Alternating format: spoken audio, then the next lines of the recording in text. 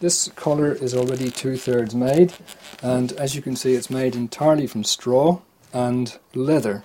This is known as the forewow of the collar, and again it's leather and it's stuffed with straw. The straw is rammed in from either end, and it has to be very firm because it provides the shape for the collar. This knife is called the Saddler's Moon knife, for obvious reasons, you can see from the shape of it, but it is the most convenient shape for cutting leather in particular.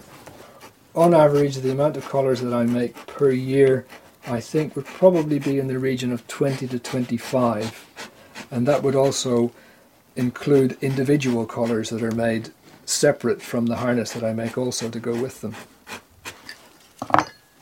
The overseas work is pretty close to my heart really, because I think there's a greater need for working equines overseas, particularly in some of the poorer developing countries. It's taken me to Mexico, El Salvador, Guatemala, Honduras, and Ethiopia. So that's all been very interesting. The Mexican experience was a good one because again they use horses and donkeys and mules to a great extent there.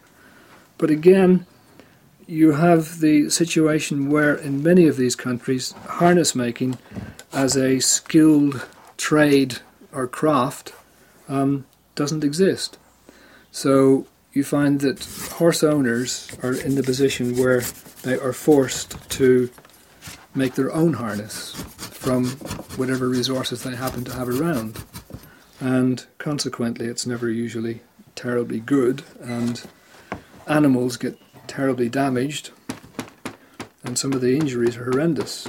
And so when I'm overseas or visiting developing countries, I have to find suitable materials that could be used on equine.